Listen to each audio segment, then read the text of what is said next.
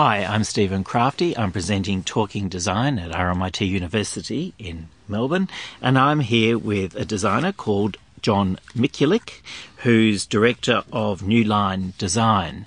A very interesting guy. He's been coming up, he's just telling me he's been at this for nearly 30 years. 30 years this year, actually. Welcome to the program, Thank John. you, Stephen. John, you're an interesting one because you seem to turn your hand to so many things. Residential architecture, furniture. You studied furniture at RMIT in the 90s, and you did design programs at RMIT. I mean, your boundaries are kind of everywhere. I mean, you know, I've seen commercial work from you, I've seen lighting design, I've seen residential design, and now you've got this new range of furniture, lineal Correct. furniture. How do you kind of get your head around everything, or do you? I mean, tell me your story. Yeah, well, it's been a long, hard 30 years. I mean, as anyone in design will know, staying alive for 30 years is an effort. So, and having a client base that repeatedly comes back, which means you're clearly doing something right. And it's funny, in recapping 30 years recently, there is a definite stepping stone from one client to the other, and there is actually a continuum of people who have interacted in my life over the 30 years, and it allowed me to do some wonderful work with wonderful people. That's the other thing. I've had the privilege of working with some fantastic architects and interior designers, and still do today, in my practice. John, you tend to, the boundaries are quite blurred. I mean, I think I'd like to talk a little bit about the furniture, because that's really about to be launched. You started this. How did that start originally? Because everyone thinks they can design furniture, but they can't. Exactly. I mean, during the process of doing a lot of hospitality work and a lot of interior work with residential, you end up by nature designing pieces that blur the lines between joinery and furniture. And then, something might get published and you'll get a phone call to say, oh, where did you get this piece of furniture? Or can you design something for me? And that was like the little incubator of how all of this started. Most recently, my wife gave me this article on the business of fashion, and it was all about, in essence, the waste that comes about through the process of fashion and design, and how things are. We have this throwaway mentality at the moment, and I made references to what we do as an industry in design and construction. It is full of waste. And I thought, well, what has happened to the antiquities that people passed on? We had, there was a whole generation, I believe, has skipped handing down significant pieces of furniture to their children or their grandchildren. I think, when was the last time that you actually had a piece of furniture that you believed was worthy of handing down, or you've kept and nurtured? We have this mentality that let's get a piece of furniture, when we get sick of it, we'll put it out on hard rubbish, and the problem just compounds. And it's like that in fashion. I mean, Vanessa Mikulik, who's been working in fashion for many years, obviously sees that on a regular basis. End of season comes, yellow is not the new navy or the new black, get rid of it. It's all, as you said, it's all very wasteful. But how do you start, there's that idea, but how do you start going about designing a collection of furniture? Because this is quite a significant collection. It's not just one or two pieces. I mean, designers who are working as furniture designers, that's their main gig, come up with a piece of furniture. They release a piece of furniture every so often. This is a whole collection. So how do you start a collection of furniture, and who were you trying to aim at? I think the premise for every piece that we've come up with here is that it needs to stand the test of time, and it needs to be beautifully built, and it needs to be made in Australia. It needs to be sustainable timbers. It needs to show the extremes of our craftsmanship that is still available in this country, but not taking advantage of. I mean, I've recently listened to some of your previous podcasts where people believe that there aren't the artisans here in Australia, and I actually don't agree with that. I think there are artisans in there, but we're not taking advantage of them. Mm-hmm. There's some guys that have some beautiful craftsmanship that relish the opportunity to work on furniture like what we've been producing, which has been an absolute joy. Now, John, you're working with Mark White, yeah, who's director of Ramvac, who's correct, been in the furniture game for a very long time. Yep. So that's obviously one really strong connection. How did that relationship form? Mark and I have worked together, Mark as contractor and with us as the design firm for many years, and we had a very social conversation about our mutual admiration for beautifully designed furniture. And he basically threw out the challenge to me to come up with a piece of furniture that we could actually go and market. Then I started, as all things in design, you start with this tiny little idea of a dining table, which led to the timeline table, which is essentially what it's doing is we get a piece of timber, which is we time date it, so we know exactly how old it is. It's quite a massive piece of timber. We are then, because it's cut through the middle, we can then see all of the growth rings within the table, so we can actually then pick the years within the growth rings, so then we can actually highlight those. Right? We route them out and we fill them with silver or epoxy. So we're going to end up with this beautiful table that is actually quite specific to whoever we are building it for. So if it was a series of birthdays, anniversaries, or it could be a company and it could be their inception and when they listed on the exchange, and all of those sort of milestone points that happen throughout people's families and throughout business. So it could be a boardroom table, a dining table, and you personalise it. Absolutely, because everyone's timeline is different. Every piece of timber is different, and when you add those combinations, you end up with quite unique pieces of furniture. So that was, the very first piece, and then, which is quite a grand piece, and then we thought we really needed to add to our collection, and we started with working with one of my colleagues on a side table, and it was an introduction of a particular leg profile, which we call a Lucky 7 leg profile. That was Liz Dubé, who comes from a lineage of design. Her uncle was a furniture designer in Australia. What was his name? Dubé, and I can't remember his first name. Gerard, that's it. Yes, well done. And that started a beautiful side table and getting craftsmen who could copper plate this extraordinary leg detail. And John, it's the type of the Series 7 reminds me of the type of table that you would have once found in your hallway.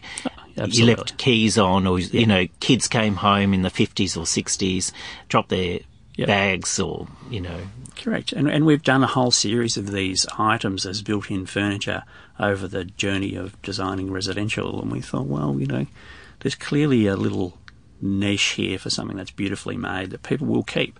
I mean, these things are beautifully crafted and they're individual, and the pieces are quite unique.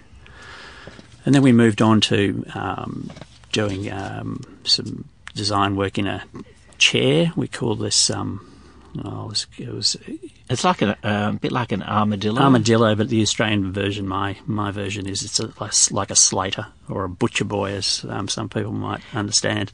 So the design came from me wanting to design a chair that would envelop the body, and it came to me in a Sunday afternoon, and I quickly ran off to find a piece of cardboard. It was a toilet roll, and I sliced it up into sections and started gluing it together, and it actually came out quite a delicate little piece that we're now getting manufactured, and hopefully it'll be a success. But it's one of those. How much is it? It's kind of almost like a wraparound cocoon-like chair. It is. How many individual strips? There's about 30 odd strips that make up the cocoon, and in plywood. in plywood and then wrapped in leather internally, so that it will actually give you a soft comfort feel around you. John, these are quite complicated designs, especially this one. How do the manufacturers or Randvac see when they get something as complicated as that? Is it something they go, look, John, can't you do me something simpler? I think the challenge was laid down early by Mark. He wasn't going to be afraid of anything that we threw at him. And we just work our way through it. We make prototypes. I have always made maquettes, which kind of gives me an idea of how it could possibly come together. And from that, we talk to tradespeople and work our way through it and adjust along the way. And we end up with some beautiful pieces. And they all add to it. These craftsmen, they really take pride in their work. And they add to what we do, and we end up with a far superior product. John, how are these pieces going to end up in people's homes? Are you going to be selling it directly, or is it going to be through a retailer? Well, we believe that we should be selling it directly. We're looking for a space currently, and we want to have a high street space that people can access. I think relying on it being in amongst, 20 other lines in a showroom isn't going to do this collection justice. And we want to encourage the fact that, we're all Australian and we're Australian design, and we want to encourage bringing on new young designers as well into our family, and work with them on encouraging Australian design and Australian built furniture. There's one piece of furniture I'm looking at the moment. It's powder coated. It's very angular. It's almost like origami, but that's been twisted several times. And that was in this restaurant called The Duchess, correct, which is opposite the Federation Square. Yep. So that obviously was an inspiration. Yeah, that was a piece that we started. We needed a piece which was like a reception desk, and the Duchess is actually directly opposite Federation Square, and the influence there of the shapes in the facade of Fed Square, had a impression on me, and I thought I needed to reflect that in a piece internally in the space. And when we started working with it, and again I created a little maquette, and we drew it up as best we could, and gave it to a steel fabricator who completely immersed himself in this and actually made a scale maquette of it, which we then went into production. And so now we have this beautiful piece, which is a desk with a leather top, and it's a very prominent little piece that. And John, that could be used for home or office. Or office, yep. When you're designing, do you actually see an end point in mind? Do you say, oh, look, I could see it working in this context? Or is it just something, the design comes first and then something becomes apparent? Design is all about, problem solving and gaps in the market, and, you go and look for pieces that you need yourself, and you decide, well, I don't think there's anything out there that's good enough, so let me have a crack at it and see what I can come up with. And you try your best to fill that niche, and hopefully the public will understand what you're trying to do and appreciate what you're trying to do and appreciate the effort that's gone into it. And if they can engage on all those fronts, I think it's something that they'll hang on to, because it tells a story, and they attach themselves to that story, and hopefully they'll hang on to it and pass it on. John, look, in Europe, architects, designers who are working with interiors regularly used to be in command of furniture. So people like Hoffmann, Corbusier, Joseph Hoffmann, Corbusier, Adolf Loos, they all designed furniture. It's a very European thing. Here, there are a few architects and interior designers who design furniture. It tends to be quite rare. They might do a one-off piece, get commissioned for a house, and then they move on. It doesn't get repeated. So this is quite a new idea in terms of taking furniture to the next level. Yeah, I believe. I totally agree, and I believe that the reason that the people or previous designers in Australia haven't had that opportunity is because they haven't had that manufacturing base behind them to support them. Instead of everything being problematic, in lineal furniture's case, nothing's really a problem. So I've been very fortunate to be put into a role here at Lineal where Vanessa will take care of all the marketing and sales, and Mark will take care of all the production and manufacturing, and I can clearly focus on just design, which is quite a unique thing to be able to do.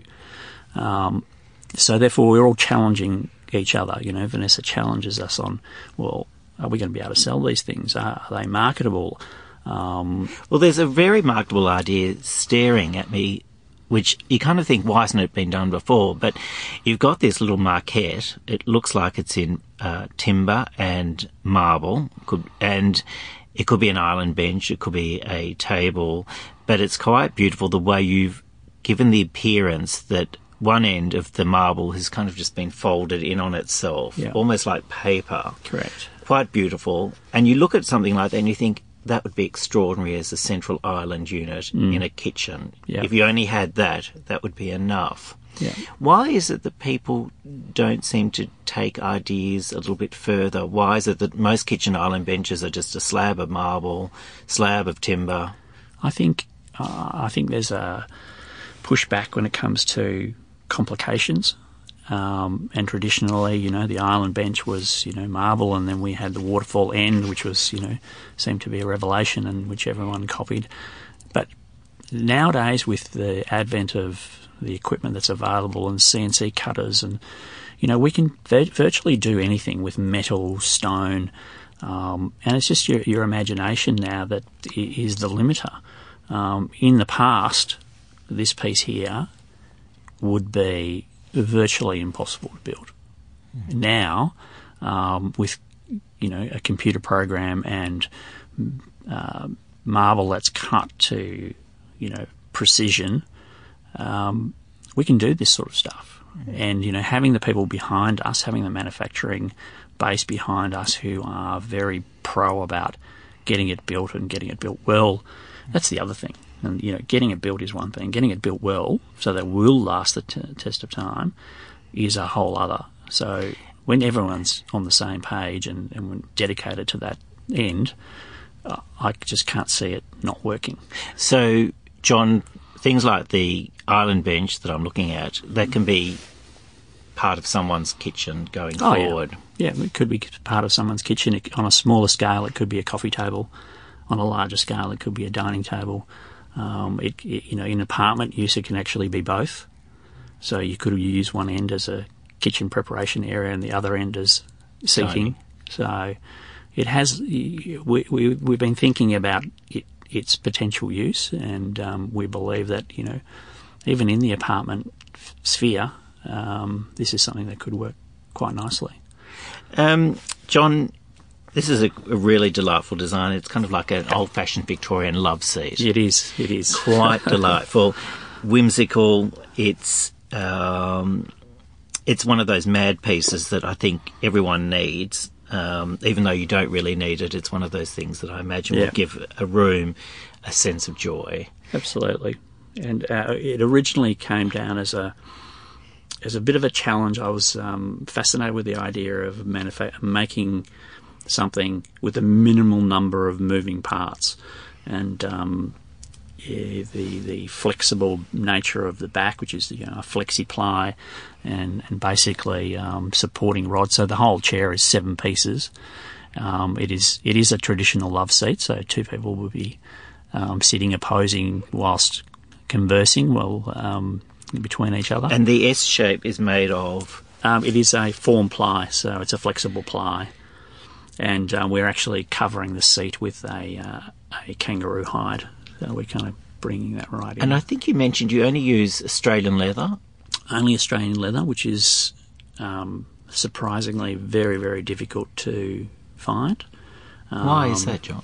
I think leather has now hides have become a commodity, so they're traded internationally. So being able to pinpoint that this hide came out of New South Wales and was treated in Australia and remained in Australia is actually very rare. So being able to track that was very important to us. We didn't want to get caught up in ordering a black hide which may have come from Australia or may have come from Argentina. So it was actually we found one of the last manufacturers in this country, and it's actually an automotive leather. So we've gone to that extreme. So, John, obviously history is really important with the design that you do, the sense of connection to either something that's Australian or the history of where it's been, whether it's a tree that's been... There's a lovely story where there was a botanist. Tell me.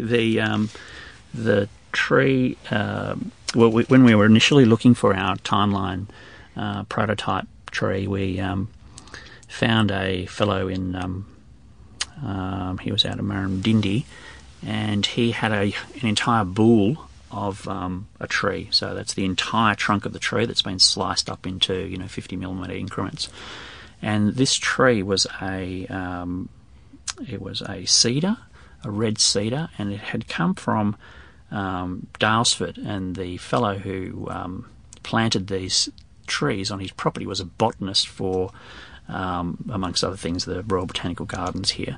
And he went off to the US and came home with these contraband seeds of red cedar and planted them across his property in Daylesford. And this tree naturally fell.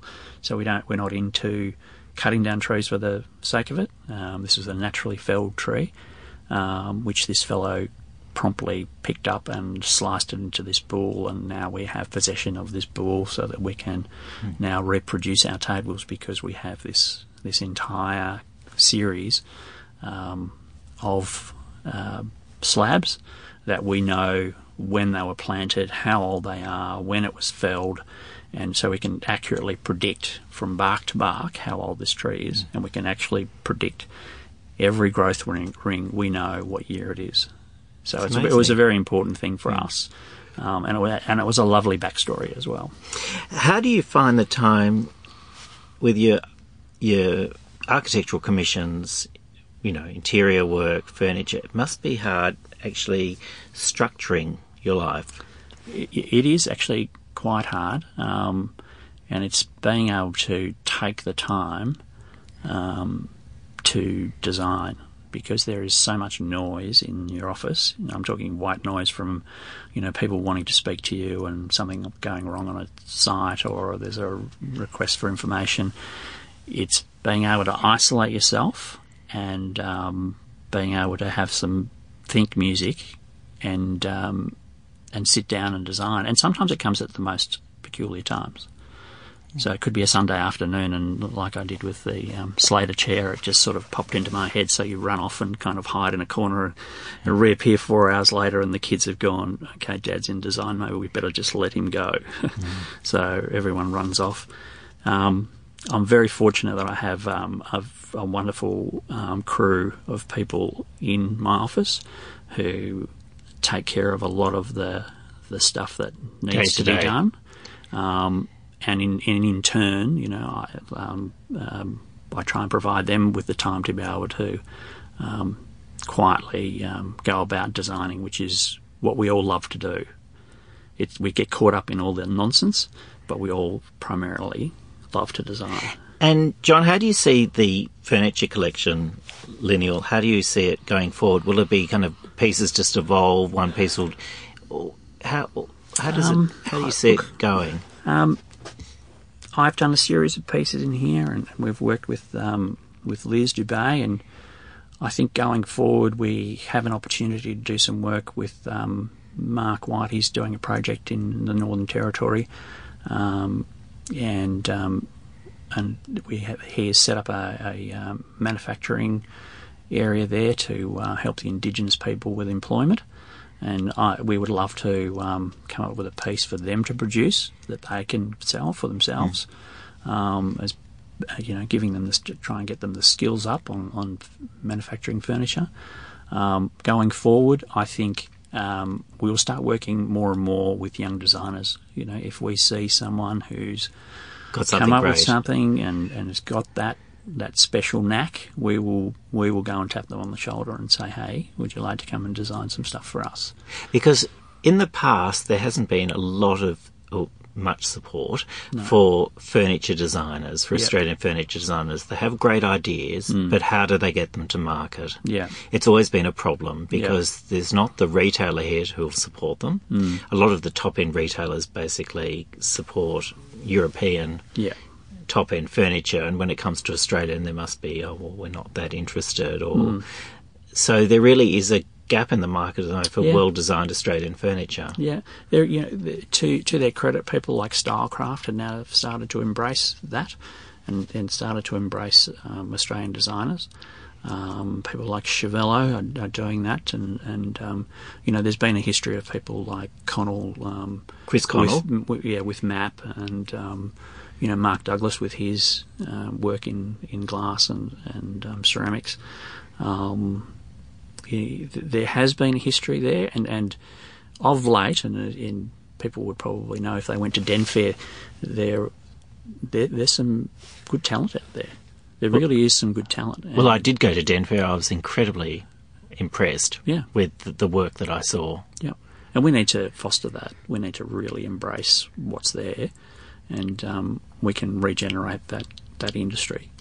I think probably one of the problems in the past when it comes to designing furniture in Australia is that people think it has to have this Australian look, which is quite, I'm not, really quite, timber that just, in the shape, in very kind of, down under signatures on it. Yeah. We set out at the start, we were not going to be Australiana, but we were going to be Australian. So we steered away from that whole cottage industry look, which has its place. But it's not this. It's not this. This is top-end furniture for people who are kind of very discerning. Yep. And, they'd be equally as tempted to buy one of Lineal's designs as a piece from a European collection. I think we're as good. And I'm not saying just Lineal. I think in Australia we have designers out as good as the European designers. John, would you down the track be interested in supplying overseas, or is it something that is too difficult? No, it's not. We've been travelling to Milan for the Furniture and Design Fair for the last couple of years, and there are a few companies that we've been starting to speak to who have the same mindset as what we do. They're about design and about quality made furniture, and there is a possibility that we would go down that road. So it's something that will come in the future, and I think there's definitely an opportunity there going forward. And it's something that, not being political, but something that really needs the support of government, which we're lacking. John, look, it's been a pleasure having you on the program today. Thank you, Stephen. When Lineal becomes huge going forward, you'll say, I heard it first on this program. Let's hope so.